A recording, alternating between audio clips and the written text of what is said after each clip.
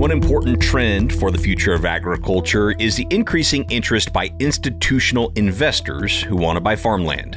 When I first started doing this, there was 4 or 5 institutional investors in farmland. Today, 15 years later, there are hundreds that are interested in deploying capital into the farmland asset class. Not everyone has seen this outside capital as a net positive for farmers, but Skye Root of Root Agricultural Advisory works with these investors and says they bring liquidity to the market, serve as a great partner for local farmers and vendors, and even sometimes will share in the cost of new technologies. Where it's like, hey, we'll 50-50 cost share with you on new technologies that allow the farmer to be more efficient, but also adds an ESG storyline and actual benefit to the farm. I think in 10 or 15 or 20 years, there will be a premium to property that has all the data and the proof. We use less water. We put way less inputs into the watershed. We have maximized our yields. We're using emissions efficient equipment. Skye Root talks farmland, water, ag tech, and the impact of these investors on today's Future of Agriculture podcast.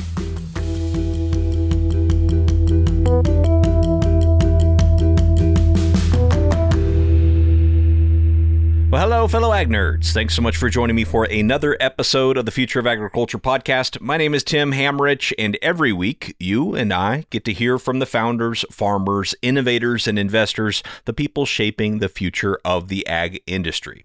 Now, before we dive into today's episode on farmland investment and management, I'd like to recognize our quarterly presenting sponsor, which is the engine of Canada's agriculture industry, Calgary, Alberta. Located in the heart of Alberta's best growing land, Calgary has it all. With more than 22 facilities in Alberta playing a critical role in ag research and innovation, Calgary is a hub for precision agriculture and agricultural technology.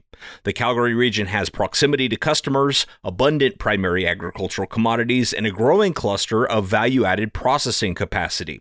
That's why multinational agribusiness leaders call Calgary home. In Calgary, they're leading the agribusiness revolution, and you're welcome to join. Visit calgaryagbusiness.com to learn more. That's calgaryagbusiness.com. And actually stay tuned for next week, where we're going to feature a really interesting company doing something pretty exciting in Calgary. Well, thank you very much to Calgary Economic Development for supporting the Future of Agriculture podcast. Okay, so now to today's featured conversation with Skye Root of Root Agricultural Advisory, based right here in Boise, Idaho. Skye and I joke because we both live here in the same area, but the first couple of times we met in person, we were actually out of state at conferences and both happened to be at the same place. Both Skye and I seem to be on the go quite a bit, so that was fitting. We did finally end up having lunch here in Idaho a couple of months ago, and I enjoyed talking to him so much and hearing his perspective that I asked if he'd also be on the podcast. Skye is the founder of Root Agricultural Advisory, where he manages and grows farmland portfolios throughout the western United States. Prior to starting his company, he worked as Senior Vice President for Westchester Group Investment Management, a global farmland asset manager. And before that, he was a water rights consultant for Westwater Research, a leading advisory firm in the water rights industry. In today's episode, we talk about farmland and water and the perception by the ag industry of more outside institutional money being deployed in rural areas. And when we talk about institutional money, we're talking about large organizations such as banks and pension funds or insurance companies who are typically investing on behalf of their stakeholders. Skye is unique in that he grew up in a very rural part of Eastern Oregon on a farm and ranch, so he really understands the perspectives of both producers and investors looking to get into the industry. In fact, that's where I'll drop into the conversation here. Skye's describing his background and what ultimately led him into farmland investment consulting and management.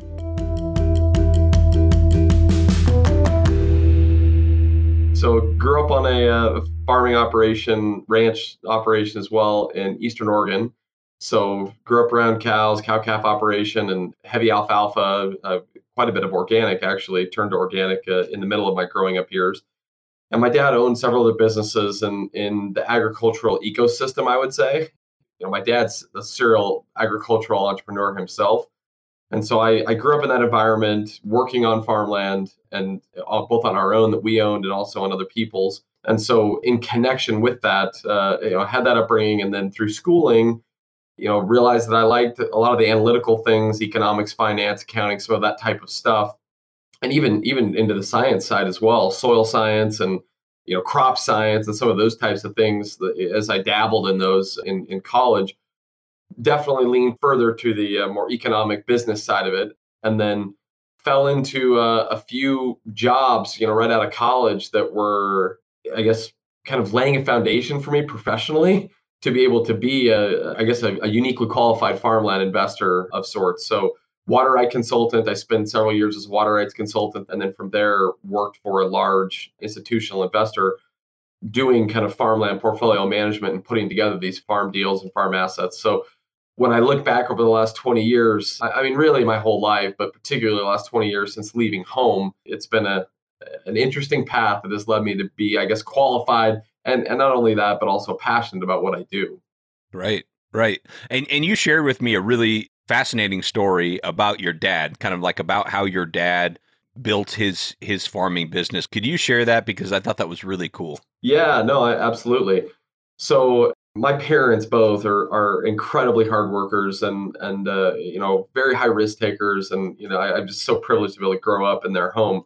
But when my dad was in his late 20s, I couldn't tell you exactly how old he was, but I'm going to say 27, 28, something like that. He was managing some farm properties and ranch properties for some others, meaning that he wasn't the owner and was kind of taking care of them. And he heard about an opportunity for custom farming and haying for alfalfa, and about 100 miles south of where we lived, which, in the mid 80s, that was a bit of a slog. I mean, equipment was not what it was today. Things were certainly different. And it was an opportunity to, so J.R. Simplot was, obviously large, massive entrepreneur and, built multi-billion-dollar company. He had purchased this property about 100 miles south of where I grew up and needed this custom, hay contractor. And so my dad kind of threw his name in the hat. And to make a long story much shorter, I ended up landing this opportunity. And so, here my dad is in his late 20s, doesn't really have a lot of equipment, a lot of capital. And J.R. Simplot personally took a chance on him, and they kind of figured out a way to work it out so that my dad could grow his fleet of equipment and perform. And he did. And so for, call it, say 15 years, he was a custom hay contractor on this large property. I think it was, maybe 100 pivots, something like that, 10,000 acres irrigated. And, he went from having one tractor, one swather, one baler that were all old and pretty run down. And he was kind of a startup guy to being a pretty large custom hay contractor that then allowed him to grow certainly his business as well. So I grew up, I wouldn't say certainly not daily contact with J.R. Simplot, but regularly throughout the summer. I'd see him 2 or 3 times a summer, all through my upbringing. And so that was a unique experience. That's amazing. I mean, what do you think it was about your dad that J.R. Simplot was willing to kind of take that chance on him? Because I'm sure there were other people interested in that opportunity. Do you have an idea?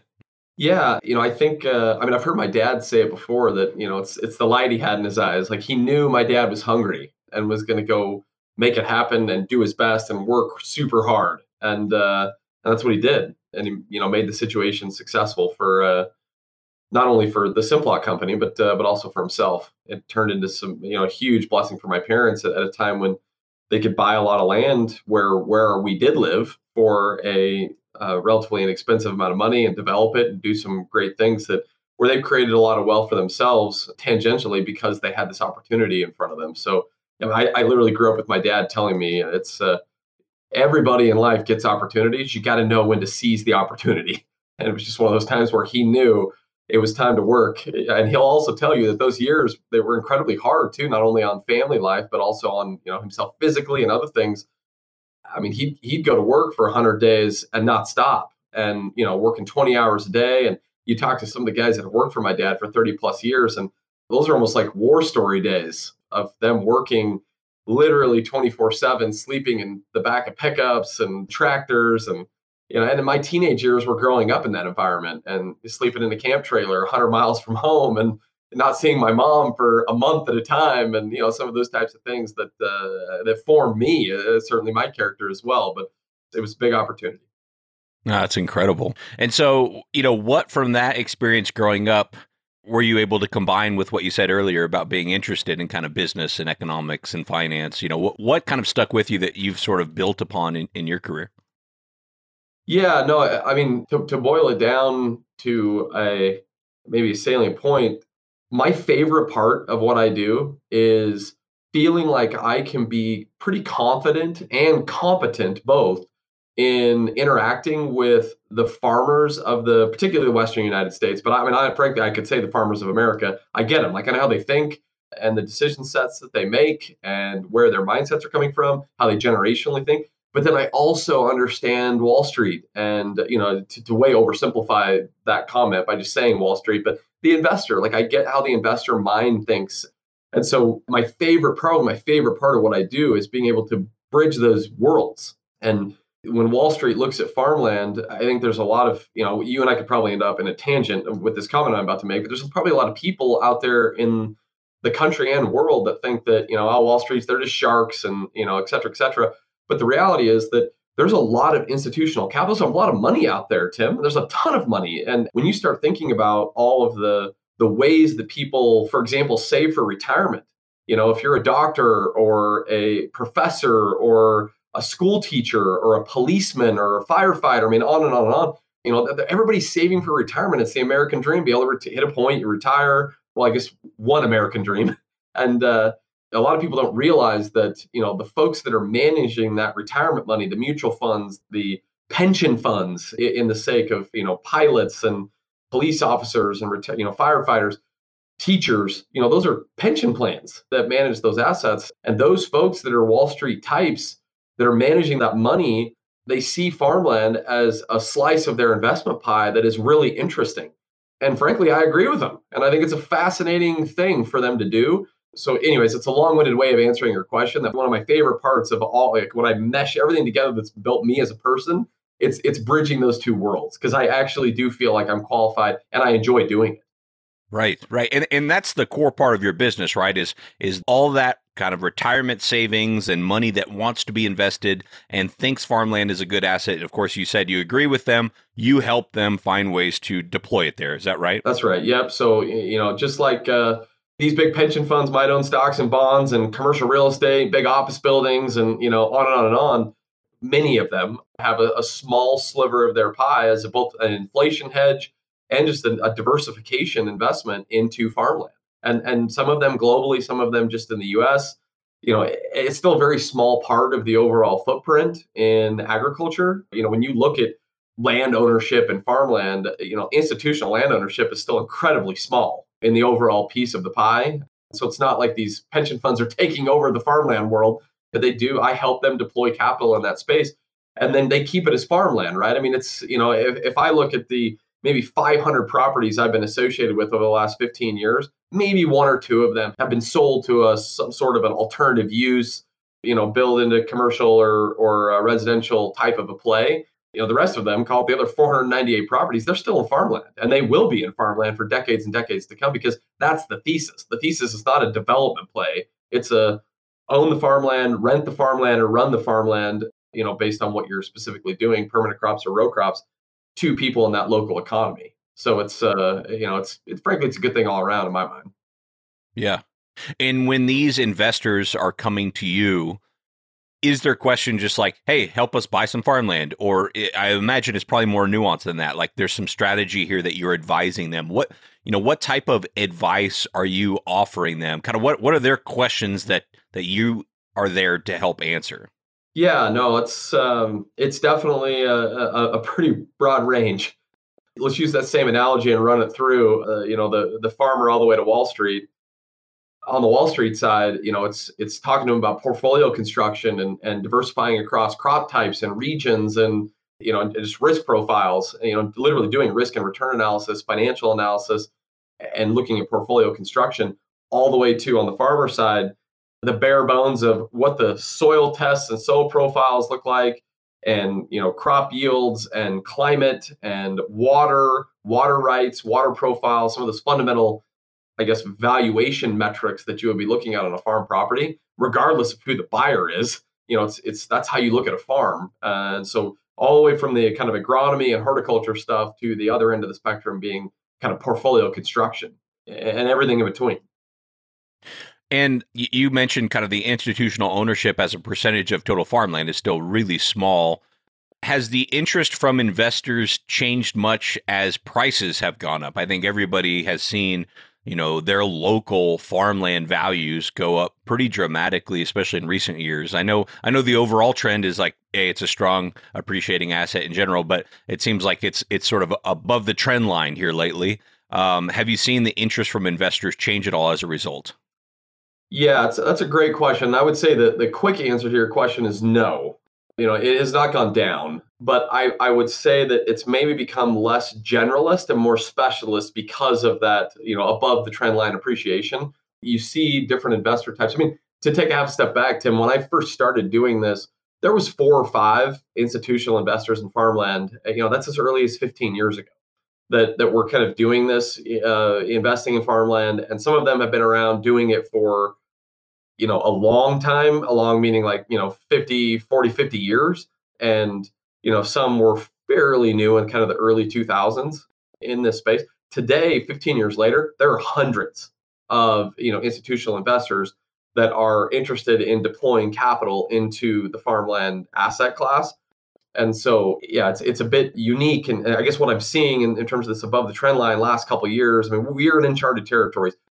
I tell people all the time that the last 12 to 18 months, there are things happening in farmland, cap rate compression, and a variety of other things that I've never seen.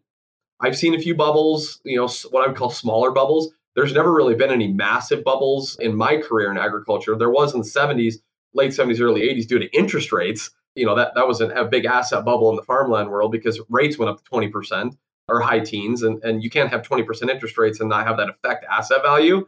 So in that sense, maybe we're going to see another little bit of a bubble in agriculture. Having basically virtually free money for the last decade has positively influenced the above trend line appreciation that has happened, generally speaking, in the farmland sector. But the reaction that I've seen is not less interest, like, oh, we don't want to invest in farmland anymore. It's been more of you see these different groups that are out there that are now, one might be like solely focused on blueberries because that's their thesis, or somebody else might be totally focused on apples because they feel like that's a value buy. It's an opportunity for, to buy it at an undervalue. So that's where we're seeing a bit more of that we didn't necessarily used to see 15 years ago. It's kind of like the few people involved were interested in buying just about any deal, but now you have a much more specialization.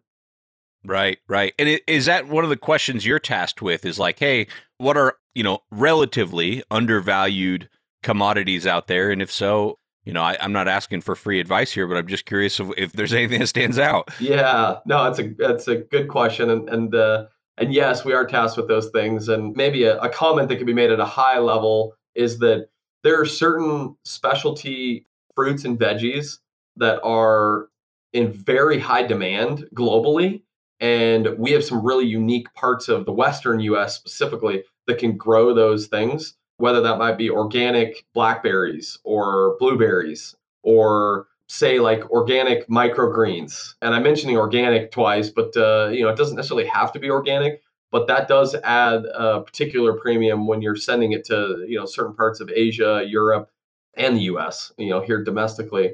And so there is some interesting investment opportunities there where I think you can, climate wise and water endowment in various places, you can grow those crops uniquely in certain parts of my sandbox of where I'm at. And you can buy the ground, on a relative basis, pretty cheap compared to, say, trying to buy it in Holland or trying to buy it in, I'm sure you can buy it for cheap down in Chile or other places like that. But then you have a whole other subset of issues that you could be, thinking about in terms of the global economy. And so that's one area. And then another place, ironically enough, maybe not crop specific, but water areas. So we see certain water areas that are, that have maybe a lower appreciation than we would expect for that area. You would think that certain water areas would actually have lower appreciation because the water is looking pretty sketchy right now. Say, for example, in like the Colorado River area, some of the drainage in the Colorado River that maybe like, say, Yuma, Arizona, or the Imperial Valley in California, we still see very strong appreciation in those areas. When you look into the future, like, 20, 30 years from now, there's real concerns about water, in those areas. And so, you see people that invest and pay are willing to buy farmland in a few of those select areas within that river basin drainage because the water rights are so senior compared to everybody else. And so that they see a value buy, even though the water may be drying up down there. Certain areas of that southern, kind of the Southwest are going to be the last to dry up. And so, that there's people that are interested in owning and kind of they see a value buy there. And there's other areas in the West as well that would be that same way that, you would think because on the inverse side, they have really good water. And if you look 20, 30 years into the future, it would feel, pretty strong that they're going to continue to have good water. And so those areas you would think should be appreciating faster. And in some areas, they're not. And so there's some value buys there as well related to water. That's really interesting. And the seniority of the water rights generally transfers with the transfer and ownership of the property, or does that vary state by state? Well, water right law. So that one of my master's degrees was in water law, water policy, and water law definitely varies state by state. It sometimes drastically varies, but as a general comment, regardless of the state that you'd be involved with in the West, water rights seniorities would transfer with property. I mean, there's certainly some nuances to that comment, but if you go in and want to buy a farm, whatever the water right priority date is, if it's an 1895 priority date, the seller of that farm, again, in 95% of the cases, that water is going to transfer with that property, and you'll keep that priority date, and it'll be a benefit to your ownership.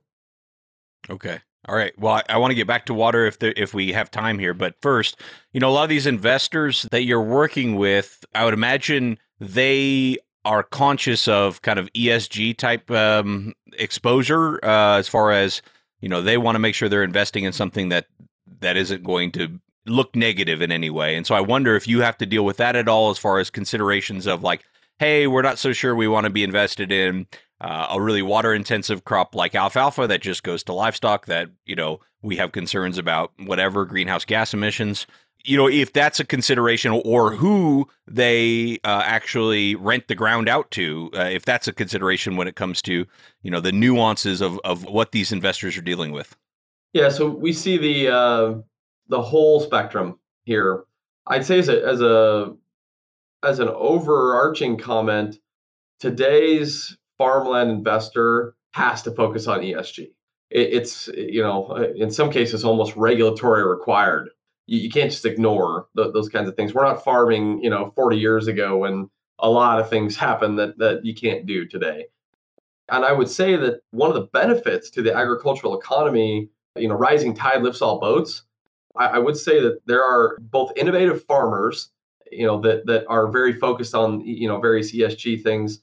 And some of these funds, institutional funds that are out there, many of them are leading the charge, tip of the spear type of stuff to really look at technology and look at, how can we do so many other, things more efficiently, whether that's from the biological standpoint of, utilizing less inputs so that we don't affect our watershed as much, or just from a profitability standpoint, all the way to irrigation technology.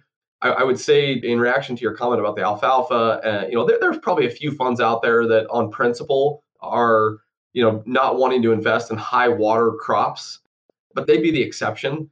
The majority of farmland investors, they're fairly agnostic to crop type or location, but they get around it in a different way. So it's like, okay, we're willing to grow alfalfa, and they don't specify that, it has to go one way or the other, but they're going to, spend money on telemetry systems on pivots and high efficiency sprinkler packages and soil moisture monitors and probes that are making it to where you're not putting too much water on the ground, and and on and on and on. Like a creative and interesting thing that I see in the world I live in is that you see cost sharing amongst some of these progressive farmers and the funds, where it's like, hey, we'll 50-50 cost share with you on a new technologies that allow the farmer to be more efficient, but also adds an ESG storyline and actual benefit to the farm.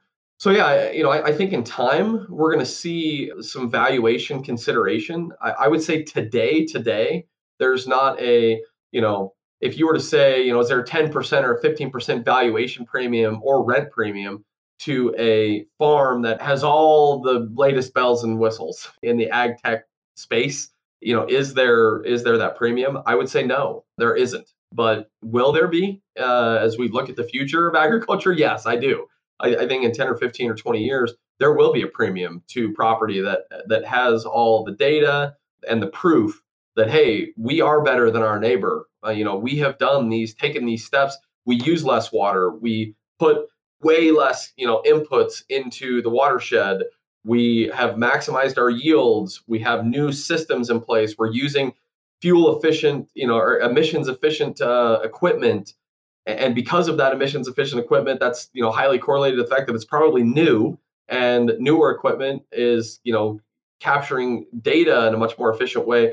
It also allows you to, when I was a kid, kind of the war stories we mentioned earlier, we would literally spend, I'm not exaggerating, 16 to 18 hours a day in whatever piece of equipment we were in. And that's not me just, moaning my childhood. That's like literally what we did. And today you can get twice the work done in half the time. I mean, I send my kids over to the farm. If it took us 14, 16, 17 hours to rake 5 pivots, they'll get it done in 5 hours now. And it's like, wow, this doesn't even work, guys. I joke with my kids all the time. So yeah, I don't want to get too monologue, but the bottom line is, yes, there's a lot of moving parts in that ESG world, and labor is certainly one of them. It's as you would imagine in ag, the environmental side of it is certainly a heavy focus because of what agriculture is. But that social side is definitely a major consideration, particularly when you get into the permanent crop side, when it takes a lot of bodies to pick apples and cherries and blueberries, and technology towards mechanization of some of that kind of stuff. And how do we treat the labor force, and how do we bring labor in, and how do we legally bring labor in and deal with the H-2A program? Some of those types of things are all becoming forefront conversation wise, whereas 10, 15 years ago, we literally didn't talk about any of this stuff. And would that be kind of an example of the cost share you mentioned, where it's like, hey, we're concerned about labor and the impact of labor, so why don't we go in on a mechanical harvester where we would have had to hand pick before, or some sort of new technology like that? Would that be kind of a hypothetical example of how that would work? Exactly. Yeah, would be one example. Yeah. That's really cool. There are some people out there that have the perception that institutional money is bad for agriculture because they see it as taking the land out of local ownership, and thinking that has some, pretty negative ramifications for local communities. So can you talk a little bit about aligning interests there, as far as making sure that the investor can get their return, but it's also a net positive for kind of local communities? I've obviously spent a lot of time on this and had plenty of pushback on this type of, like, oh, you're working for, for the enemy, if you will. I'll tell you, it's been interesting that there's good and bad apples in every lot, right? In every bin that I pick, there's good and bad apples. And so I think there are a few institutional investors out there that have not been the steward that they should have been. And that's created a bad reputation in some areas. But I would say, as a general comment, the institutional investment, those that know them and deal with them, the local community, whether it's the farmers, whether it's the various, suppliers, they are pretty darn grateful for these people. It's a lot of capital, right? And it's modernizing, and it's helping the overall system, in these local communities. And so I'd say that give them a chance, because in most cases, in my experience, if you come into it with a lot of concern in terms of dealing with them, you're going to come out the other side probably surprised. I have had dozens and dozens of farmers that have told me, like, I went into this deal, I signed that purchase agreement, Sky, so scared that, this was going to be a nightmare, and that this wasn't going to turn out correctly, and that my neighbors were going to hate me, and on and on and on. And the resonating comment is, I mean, if I sold the farm on Friday, I woke up on Monday, nothing's different. And by the way, the other comment that I would make is that institutional investors can't control the fact that kids aren't coming back to the farm. And so in many ways, they're providing a really good solution to the farmers of America that are in their mid-60s, and their kids aren't coming back to the farm. And they're saying, hey, this is your family legacy for generations and generations.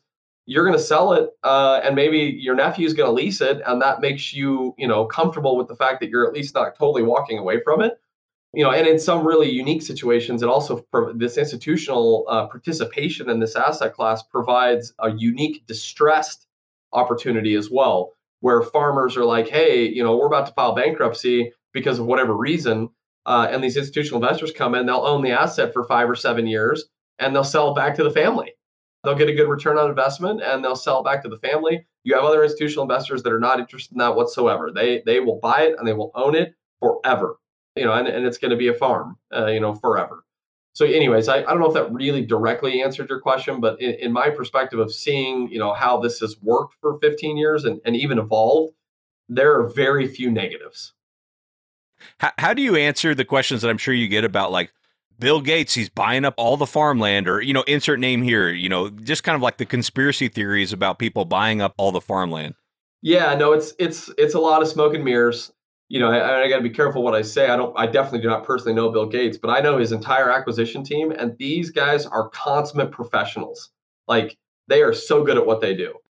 Some of the best that are in this asset class.